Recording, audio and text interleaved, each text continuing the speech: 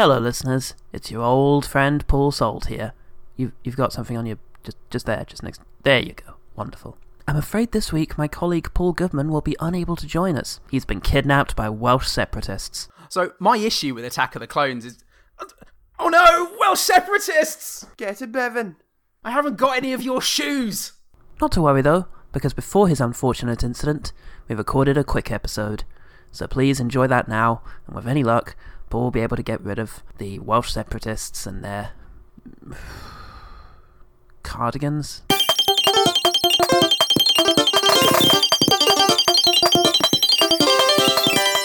Hello, and welcome to One Quick Thing, the podcast we do on the rare occasions when one of us isn't available to watch a terrible movie and talk about it every single week. It's the third time in 18 months, so yes, we both live very well-rounded lives there. Yeah, it's not enough to hold a grudge, is it? But it's just a few too few times, isn't it? To be happy. Should be more than that.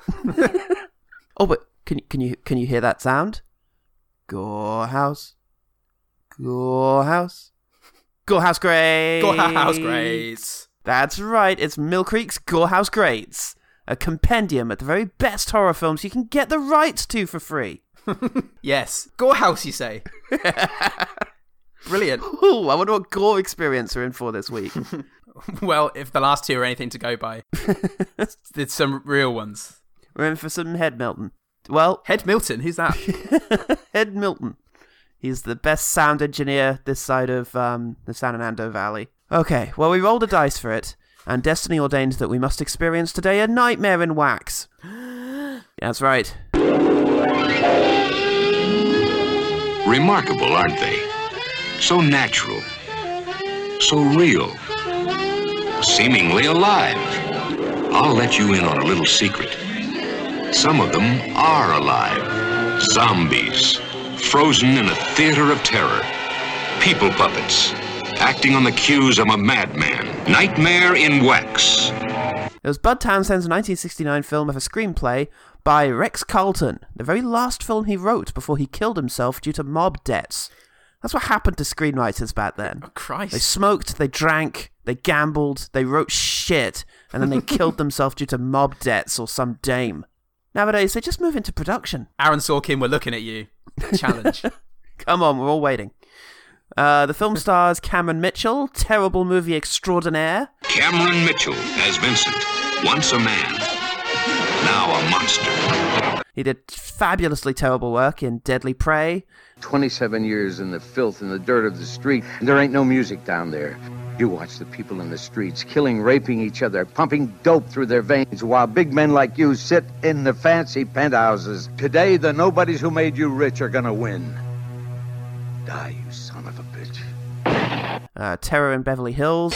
Lieutenant Leonard here. Get a trace on the location of the call, Lenny. We'll put a trace on it. Harder. A super trace. Give me that damn phone. Get a fucking super trace. Asshole. And, of course, Space Mutiny. In this one, he wears an eye patch. I couldn't find any proper critics' reviews, obviously. But there's certainly a smattering of public disappointment. Sarah P., a super reviewer at Rotten Tomatoes, said, I wouldn't watch this again. The best scene was the 60s go-go dancers. And that wasn't scary. A little scary. All those betasseled breasts swinging about the place. I think it depends on what decade you saw it. So Paul, you wax dummy. Hello. What's one thing about Nightmare in Wax that made you wish it was all a dream? Oh, fuck. Oh no, you just spoiled it for me. I hadn't watched it yet. I was planning on watching it in between you saying that and me giving you the answer. Fuck. Well, the thing is, Cameron Mitchell does look fucking great in a turtleneck and eye patch combo. He's rocking that eye patch turtleneck combo we've all known and loved. All right, well, let's find out what he does with that turtleneck and eye patch. Tell me about the events of the Nightmare in Wax. Okay, well, it starts off with a blind man played by John Lithgow walking into a room full of drunk actors. He's actually, his name is Max. He's a movie producer who just doesn't take off his sunglasses. He won't do it for you. He's not going to do it for the socialists. Yeah, for any fucker. Fuck all of you. He's a man's man. Blind John Lithgow, he's proposing a toast to the 2 stars couple du jour. Yeah, two stars who are fucking, and they're getting married, and they're also in some really good films or something. They're going to legitimize their fucking. One of them is Marie Morgan, and she's lovely, and the other one is Tony Dean, and he's lovely. And Tony Dean. Tony? Oh, that's right, I'm Tony Dean. In the new film, Tony Dean speaks the truth. Look for me in my new film, Tony Dean Races. Yeah, so for those performances, he's snuck up on in first person and jabbed with a syringe. Oh no, not at the party. It's later. No. Well, thank you very much, Max. Who was that? Oh, Tony, brilliant. Just method to the end. Classic Tony. He goes home without his fiancée because back in the day, people knew how to act correctly. They each went to their parents' homes and waited anxiously to be wed. Yep. The police astutely noticed that this is the third boyfriend of this chick who's freaking mysteriously gone missing, but also like the fourth consecutive star of this particular production company. Yes. So they think, maybe we should check with the only boyfriend of hers that hasn't gone missing, who also used to be a star of this place before he was mangled by its head director. Yes. He might be a suspect. So they go check out Becaped. What? Capey McEyepatch? Capes McScarface. Oh, him. He's harmless, they say. He's a pillar of this community. So they go in and question him, and they're like, well, what do you think? And he goes, tell you what I think. I think it's anyone other than me. And both policemen go, yeah, that's a pretty good theory, actually. Let's go with that. And then we have a flashback. We're treated to a flashback where... He is the boyfriend of Marie. Of course, he is the boyfriend of Marie. And he's asking her to tell Max, blind John Lithgow, even though he is blind, you're going to have to break up with him because you're my best gal. And she does that. And then what blind John Lithgow does is... Well, he hesitates for about 3 seconds, and then he just fucking throws his brandy in his face. Well, it's wine, I think. Oh, is it? It's the most flammable brand of wine available commercially, because it immediately sort of turns him into a body double who jumps for a pane glass window because it's all they know how to do in reaction to any situation, and lands in a pool. But by then he's got Scarface. Oh, he's got a big old like shiny melt face. It looks like a pizza. He has got a shiny melt face. He used to be the makeup artist of this productions. Paragon Productions? Something like that. Oh, yeah. He used to be the not makeup Renegade artist. Productions. It's not Renegade Productions. That's a whole different firm with way more killer wax people in it. But yes, he retired and now he makes wax figures, even though we never see him present them to the public or anything. You have to understand at this point that he must be the best fucking wax guy in the entire world. People take a look at his wax works and cannot tell the difference between wax and humans. Humans. This is crucial to the integrity of the story. I just had to point that out. They question Marie, and Marie learns from them that Vinny is making a waxwork of Tony. Of Tony Dean. Her dead boyfriend. Tony Dean. Yeah, of Tony Dean in... I'm a wax head. Oh, no. After she tells the police, well, Vincent was entirely normal, although he did have a searing hatred towards Max and his production company immediately after the accident. Yeah. And the detectives are just like, this is a hard case.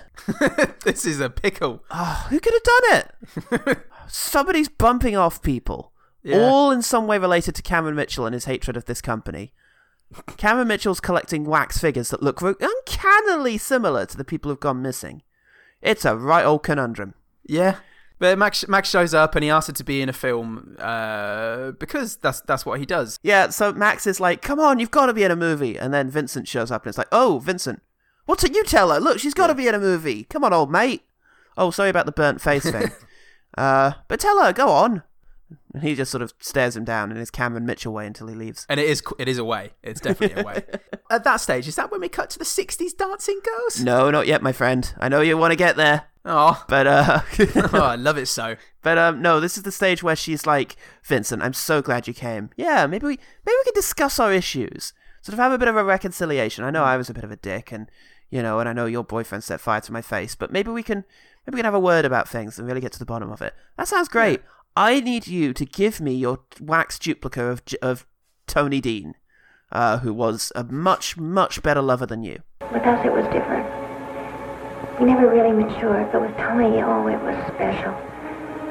Sell the soul to the devil if I could have him back. I mean, we were fine. Yes, that's it. We were okay, but Tony, Dean. But Tony Dean. Let me tell you about Tony Dean. Golly gosh. Couldn't sit down, walk straight. You, it's like getting a foot rub. By a child. Yeah, by a weak child with no hands. I beg a child. Yeah, he was asleep. His parents didn't love him. And he's not even from this country. So... That's what Making Love With You was like. It was like a fucking Child Aid advert. Anyway. Meanwhile, back at the museum, there's spooky goings-ons, which is freaking out the comedy...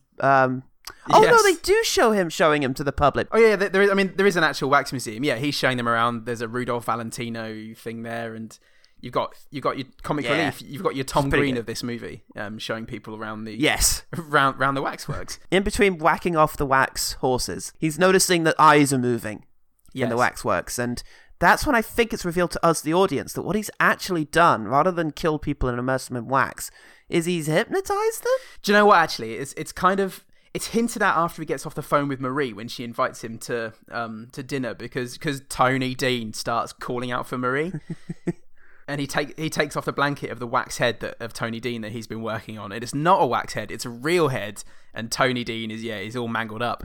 Somehow so he injects him again. Killed him with an injection. I don't know how he got mangled up. He fucking brought him over on the tube. He didn't notice that his head was sticking out the window. The number of times he just kept dropping him. The tour guide, the Tom Green character, he's he goes into Vinny. He plays this off as maybe the tour guide is a drunkard, and he's like, well, I am a drunkard. Yeah, I'm not an alcoholic. I am a drunkard. It's a fine line, sir. Gee, I sure am drunk right now. So, gee, mister. Oh, guess you're right. Gee willikers.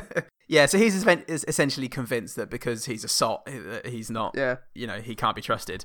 And because he's an irredeemable drunk, he can't trust his own senses. Right, meanwhile, in the 60s, because we do now cut to the T-Bones. Bones? Sure. Yeah, the T-Bones. And they're dancing girls. Excuse me, I have to speak to Rachel.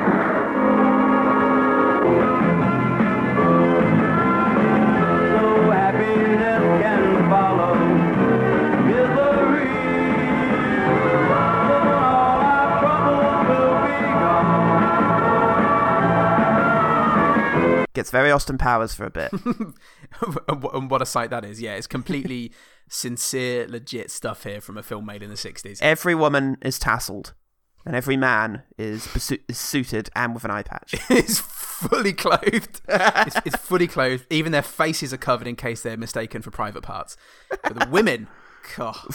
Anything seen goes. them? Look at those abs. God. Look at those 60s abs.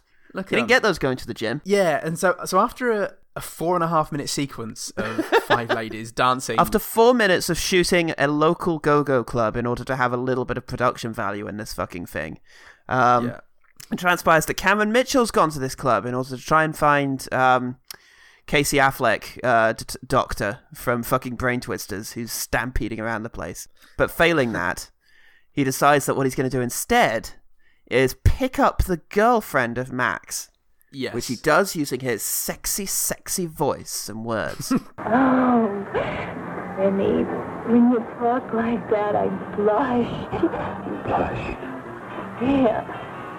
Other men talk, okay. But you, I blush. Because if there's one thing I've noticed, is that women love someone who's verbose. I'd have to take your word for it, mate. He just used the word onomatopoeia. Oh, I bet he could even spell it too. Oh, gushing. So, yeah, he manages to seduce her, and it's just like, bring Max by me wax museum. Yeah. And she's like, sure, mister. At that stage, somebody gets on the phone with Marie and says, look, I know you don't want to act because you're still grieving over the loss of your beloved Tony Dean. Tony Dean. Tony Dean. What?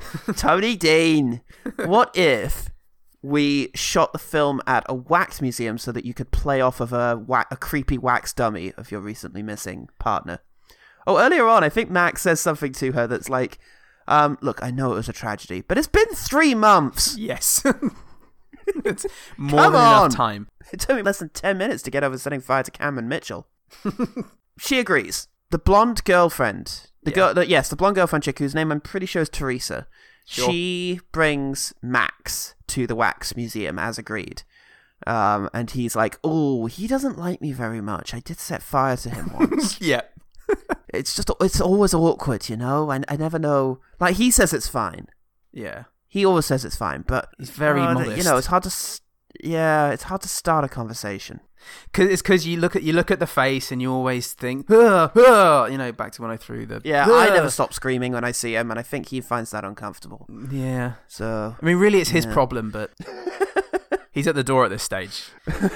Vincent's in front of him at this stage. I mean, it is his fault, but... And then he lets him in, and he goes, Vinny, and he fist bumps him and gives him a hug, and he's like, have you got any pills I could take? Yeah. Sorry about the burnt face. Any food lying around that I haven't seen, that I didn't see prepared that I could just eat? Anything? I'll take it. Yeah. Anything? Bait you? So he goes in and they look. He's made a head of Teresa, and it's very lifelike. He's a very good waxman.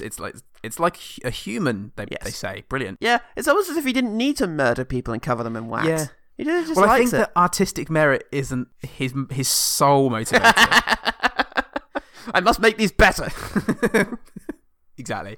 At any cost. It turns out that he has drugged the wine that Max drank. He gets all woozy, so he puts him in a chair, and then he goes, "Listen to me, you fucking piece of shit!" And Teresa's just looking on, smiling. And he's like, "I've got a vendetta, you see? Verbose. A vendetta!" And he shouts vendetta. Who are you trying to get revenge against? I can't remember at this stage. It was either you, or Marie, or possibly Jimmy Dean, Tony Dean. I don't know. But the point is, you're getting waxed, mate. I'm going to wax you up good. And but before he does that, he then goes over to Teresa. What are you going to do with me? Kill you. Yeah. It's one of my favourite lines of the fucking thing. Yeah, it's great. It's fantastic. And then he chases her, and he's going, I want you to scream. And then basically he catches her and then kills her. And he's like, I just wanted you to scream. And she did scream. Yeah, she was screaming quite a lot. She screamed the entire time that he was chasing her, and he's holding a dead body going, I just wanted you to scream. Not loud enough that the two fucking cops who were immediately outside heard, but... No. Yeah. But I mean, I'd call it a scream. I've seen a few in my time, and... Wait, now, if Tony Dean was chasing this chick, then you'd get a scream. Oh, Tony Dean. He's brilliant. Tony Dean in Scream. Imagine Tony Dean in Scream. Welcome to Tony Dean's World of Scream. Where's Craven's Tony Dean's Screaming? That's a Tony Dean scream. They run away. He runs away with Teresa's body in order to lead the cops on a chase because he's pretending to be Max. He race off, and so that'll be the last time anyone saw him, not entering into a wax museum, but speeding off into the night whilst being slightly taller with an eye patch, a bit stockier. Yes. Classic Max. He's always changing height, weight, and eye patch usage.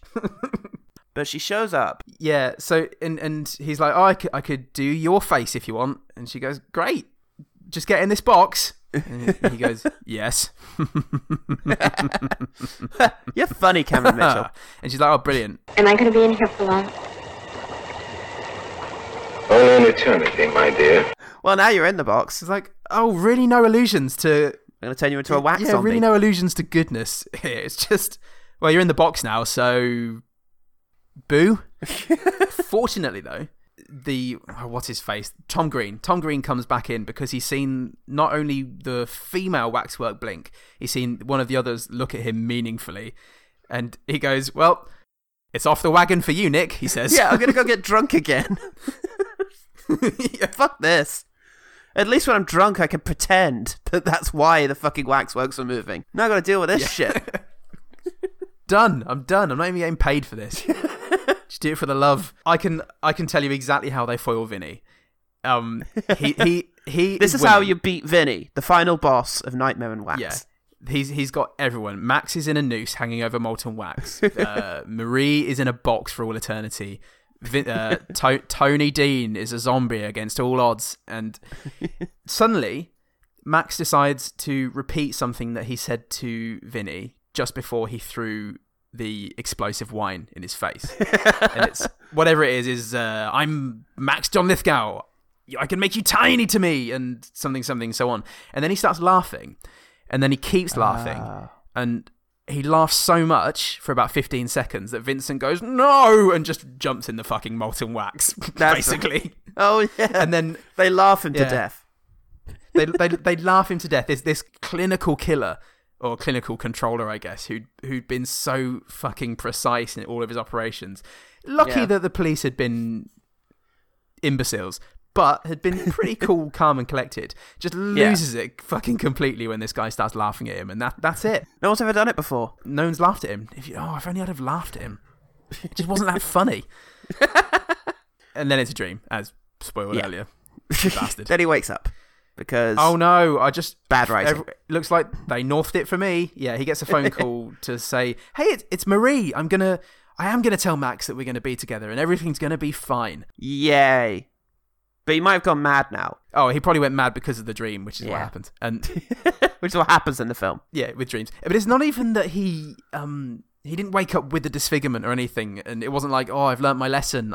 I'm Tony Dean now, and I'm gonna be nice to everyone." It was just he was fine. Yeah, fuck it. Thanks, everyone. Bye. The end. An RKO picture. Unfucking believably. Nightmare in Wax. Frightening. Diabolical. Weird. Yeah, that was the Nightmare in Wax. Yeah. What'd you make of that? Well, do you know what? Let's wax lyrical. About... Oh. No. Oh, dear. About the Nightmare. Yeah, I better not wax on. Yeah, I better not be too waxy about it. Let's not wax and wane. Yeah. Let's not eat. I don't know wax metaphors. Leave me alone. Didn't teach us that in school. I believe you're about to say something nice. Yeah, I enjoyed it for the most part because it was silly. It was crap, and I mean the dream. The only good thing about the dream, you know, the northing of Nightmare in Wax, was that it explains why the policeman was a fucking idiot. And it just in one sweep it explains all the problems I had with the plot and suspension of disbelief. So I'd written a few things like he's not very good at hiding his emotions when he's questioned by the police. It's so incriminating every time he's asked something. It's so unbelievable that anyone would mistake a human being for a waxwork. Yeah. Like, I've seen pictures of Madame Tussauds. It's not that good. And, you know, just the way everything plays out it's a dream, so it's fine. There's no actual plot holes because it's a dream. And if we learn anything from Inception... Good news. It's that things don't have to make sense, eh? It's not a dream, it's a crazy madhouse of Christopher Nolan's making. Yeah, the detectives actually represented my only real problem with the film is that we do spend quite a bit of time with them. And they are very boring, and they are trying to figure out what the audience already knows. It's just a lot of them in a car being like, who could the killer be? Whilst the previous scene had Cameron Mitchell literally inject Tony Dean in the eyeball with fucking hot wax. Really, the film was best when it was sort of soaking in the atmosphere with its weird lighting and mist and its crazy fucking Cameron Mitchell performance. You know, have him stalking his victims, taking them down. And have what's her name, Marie, be the main character, and she's like trying to figure out what's going on. Yeah, because the thing is, and it's about the impact on her. Yeah, because the thing is, if you're going to do a film like that, you've either got to have it as suspense because we don't know who's doing it, or there's got to be, or you've got to be really leaning into the gore house side of things. And this is an issue with the gore house greats. I've been very nice about it, and you know you've been very gracious in letting me watch a DVD, but there's not much gore, and there's not even much house in it. And as for the grate, well, okay, that's fine, but the gore in the house, not doing it. I'm starting to think about suing this public domain distributor. Mill Hill Creek. This is a very cynical attempt to package up some completely fucking worthless, what do you call it? Public domain films. Shit. Into a format that might be popular with folk. And I think at the point it was released, it was, you know, the Saw movies, it was torture porn, you know, that was the big thing. Nowadays, I think it would lean more into the idea of it being spooky and crazy. Yeah, spooky is the word. If I had to come up with a title, I think it would just be ... spooky. ... Cameron Mitchell sometimes. Yeah, I guess it was just a sort of thriller and a knockoff of the Wax movies that have come before it, because there is kind of a tradition of this. But it could have done some really creepy things. Like, syringes are inherently creepy. They really scare me. I was trying to think of a Gilmore Goose. Especially nowadays when, syringes could have anything in them. Syringes freak me out like nature freaks you out. It's going right in you. Yeah, it's right in you is the thing. You stabbed with a knife, you might die, but if you're stabbed with a syringe, there's a good chance that you're going to get hepatitis or AIDS. Your face is going to fall off into your breakfast one day. And yeah, exactly. Yeah, it is unpleasant. And the premise is unpleasant. The idea of becoming... this really needs to be I have no mouth and I must scream. They must be sort of weirdly conscious back there. Like Get Out. They must sort of, be something of the people back there behind the vacant stairs, sort of desperate to try and escape. They needed to lean more into the horror than the sort of plodding police procedural. Who done it? Yeah. the Cameron Mitchell done it. That's subgenre. The he done it, yeah. He done it. Because it's also not a why done it.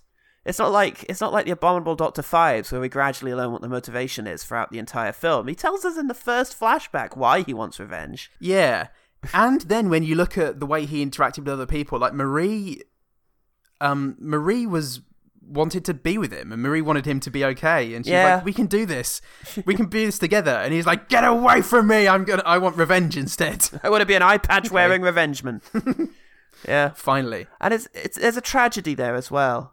Yeah. And the thing about the police procedural is that it's not even like a deadly cat and mouse thing where it's like, let's lay this trap and see if he comes into it, Yeah. Because you can make a perfectly good, police hunt when you know who the killer is. Silence of the Lambs, where you're shown Buffalo Bill right at the beginning. You can make this movie, but it's not like a cat and mouse chase. It's just, there he is, get him! Yeah, exactly. Oh, he's gone. Yeah. Oh, okay. Guess we didn't get him. Damn. This is Brain Twisters again. It's, you remember we said that had a really interesting premise and plot. It's the same thing. There was real strength here. And I do think it came out more in this than it did in Brain Twisters, the stuff we liked. Yeah, stop putting police procedurals into your plots, movies of that 30-year period. And when we get to the ending, I feel like maybe they just had plans for something big, plans for actually some massive showdown or something that just was well beyond their means. And when they realised they couldn't do it, they went, let's just north it. Fuck it, north it. There was a sequel to this called Terror at the Wax Museum, which I've not seen, but maybe that's just the exact same movie because the dream turned out to be a premonition. So then it just happens. Maybe, yeah. The twist is this one's not a dream. He wakes up from the dream, and then it's like, no, this is the dream. Ah! Then he wakes back up in the scene where he fell asleep. Oh! Geniuses. All right, look, is there anything to recommend, Nightmare on Wax? Would you suggest people check it out? It's only 90 minutes for one thing. It's all on YouTube. It's only 90 minutes. It's all on YouTube, and if you've got a nice set of headphones, you can just about turn it up to a volume so you can hear the dialogue.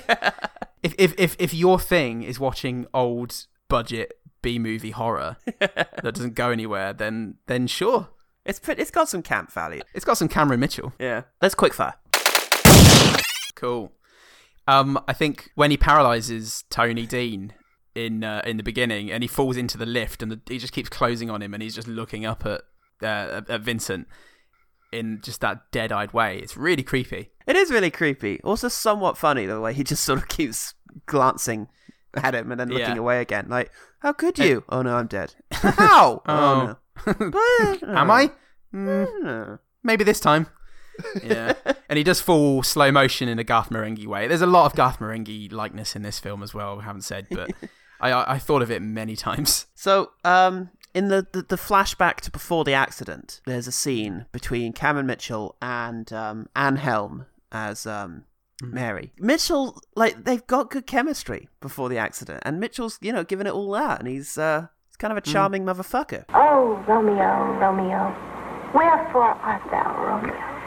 Well, I tell you, Juliet, old Romeo, he's out in that there woodshed. Yeah? Yeah, and he's hiding his secret love from all them Capulets and Montagues and Black Maxes. Oh, darling, it won't be long. I get it. I get their relationship, and it's kind of sad that it ends in wine-related tragedy. Yeah, Benny is actually not Benny. Sorry, Vinny is actually extremely charming and very fucking cool until he gets his face burnt in.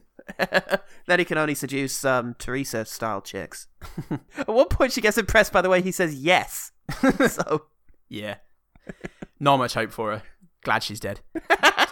The tour guide, the Tom Green type, I thought he was fucking charming and actually quite funny. Yeah. He made me laugh, especially his line, "Well, it's back on the wagon for you, Nick." Now they're all starting to move. Next they'll be talking to me. I gotta have a drink. It's off the wagon for you, Nick. Yeah, he was fun. He felt like a holdover of a former age of the sort of 1950s B-movies. Yeah, he had a lot going on. Sort of gulp. Yeah. He could have been in Singing in the Rain, he had that kind of energy about his performance. Yeah, that's good stuff. The lighting is so good in this movie in so many ways, and that's particularly true in the Hello Marie scene where Tony Dean, I think it's Tony Dean, is, he's got his scarred face and he is saying hello Marie over and over again. Oh, yeah. Bub style, but before Bub, this is before Day of the Dead. But, there's a cloth, and you just keep hearing, "Hello, Marie." Yeah. Then he takes the cloth off, and lit entirely in blue is this fucking creepy head with scars all over it, saying, "Hello, Marie," over and over again until Mitchell injects him with more of his Mitchell juice. Yeah. And it's just, really creepy and sinister. It's like Creepshow. I loved the scene where Vinny's pretending to be Max, and he's driving off as Mr. X. Oh, yeah. And he's got Teresa dead in his arms. Or in just like he's got one of his arms around her really roughly, and he's driving and talking to the girl at the time about we're gonna stitch him up like a kipper, my love, but she's dead. My lovely. She's dead, like your chip. She's dead and kind of like wide-eyed, just fucking dead, and he's really creepily just carrying on with this. Yeah, it's a really good expression from her. Yeah, and Cameron Mitchell is just.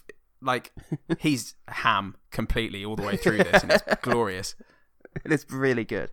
He's honey roast ham, thickly sliced. I mean, the music in general I thought was pretty great, and the horror music when he's pursuing her is loads of shrill stings, and then he grabs her when he catches her and kisses her, and it turns to sex music, and for the duration that they kiss, and she believes that he's not going to kill him, but then he stabs her, and the sex brass goes completely shrill, like somebody's being garroted off stage.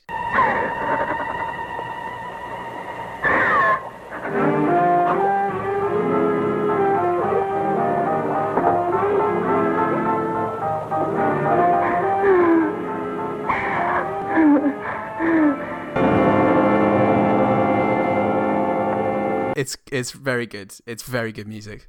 Tyler Bates could have scored it. The pinnacle of fucking composerhood. I really like his speech after Marie has asked him to make a Tony Dean for her. He gives a speech about how he doesn't want to do it because it will turn her into a recluse and sort of make her go crazy. And it was a good bit of acting, I think, as opposed to a sort of hammy, crazy bit of acting from Mr. Mitchell. Well, I could make you a complete replica of Tony Dean. You could completely retreat from reality. I could make you a total recluse, pretending he's alive, sharing your thoughts, your dinner table, your bed. There's a name for people like that. Because there's a lot going on with him there. Jesus Christ, he's being asked to create a wax replica of a man he has killed for the woman he loves, who loves him more than she loves him. So, yeah, there's a lot going on, and he expresses it well. And I think that was one of the most genuinely good moments of the film. Great. Very cool. Cool. Usually the one quick thing ends here. I'm just going to add one better thing. Well, the one better thing is quite clearly the 1953 film that this is ripping off, House of Wax, starring Vincent Price in his first of many excellent horror films. A brilliant waxwork creator is burned alive in his museum by his greedy partner in order to collect the insurance. Only it takes more than that to stop Vincent Price. He's soon wearing a wax face and murdering people and turning them into wax figures. It's a lavish old Hollywood horror movie that's also campy and fun. It starts with a stunning fist fight in a burning wax museum. It's just good fun. It was shot in 3D, and it was hilariously blunt in its use of 3D as a gimmick.